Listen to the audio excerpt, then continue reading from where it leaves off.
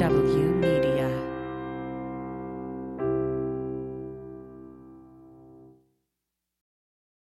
Hi, thank you for listening to OK So from Sean Barton, our second weekly show brought to you by From the Bunker. And if you like this show but don't like commercials like this one, you can get this show one day earlier and commercial free for just $3 a month at patreon.com/fromthebunker. The $3 include our usual From the Bunker podcast with the additional 10 to 15 minutes after the end tagline and this show commercial free. Now on with OK So. Okay, so growing up in Oregon City and being like 4 or 5, single mom that works as a bank teller during the day while trying not to lose her mind, taking care of a very curious, very imaginative, very young me. And during this time, I was surrounded by my grandparents, a grandfather who was, and still to this day, the quietest man I have ever met, who just so happened to be a retired Oregon City fire chief. And then there was my Uncle Austin, my grandfather's brother, who loved golf, and he too was a retired chief, only from the county. And his wife, my Aunt Clara, who looked like an extra from the movie Grapes of Wrath.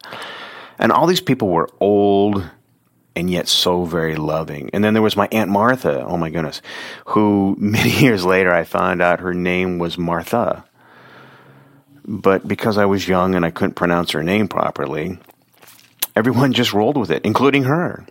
And she was particularly responsible, or at least partially responsible, for me wanting to be a writer because she gave me my first typewriter. I don't recall the brand, but it was this big, heavy, and all black typewriter with faded gold lettering, and it was absolutely obnoxiously loud as the arms hit the paper and I one-fingered the keys.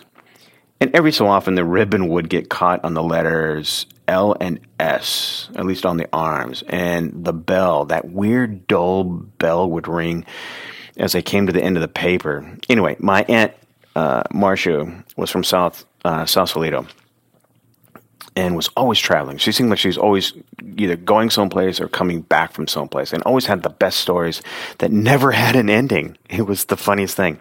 She'd talk about how she was walking through some market in Turkey and had come across some exquisite jewelry that she absolutely loved, and she, would, dangle the, or flip her wrist to show what, her newfound purchase.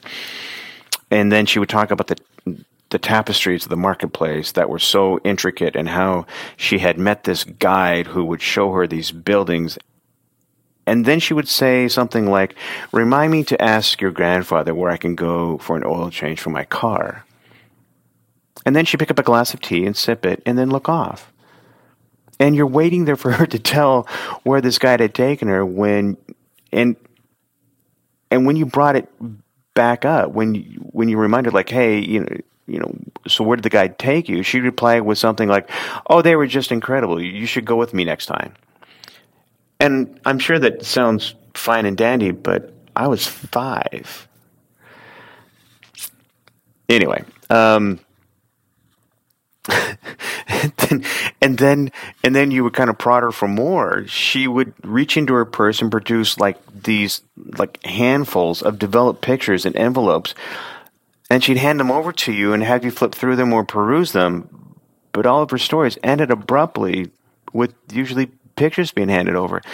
And as a little kid, I wanted stories, not pictures, and looking through badly composed or sometimes out-of-focus pictures bored me to tears. But my aunt, she was this incredible lady for her time, and I think that's when I noticed growing up that I was surrounded by some very strong, liberal thinking and perhaps progressive and independent, and regardless of their spouses. But all these women, I think, showed me a softer side of myself, a softer side of themselves. They definitely helped me be a lot softer and to view things from a different perspective. And all were very open in their own way to some kind of unconditional well-being. And as I look back I realize just how influential my mom is on me, and I think that, to some people that's kind of like a no-brainer. But,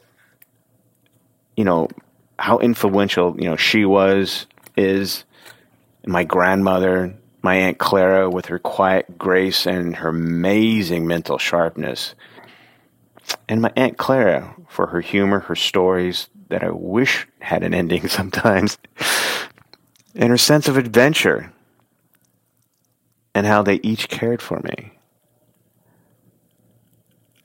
I am so incredibly grateful that I was surrounded by these people, by these women. And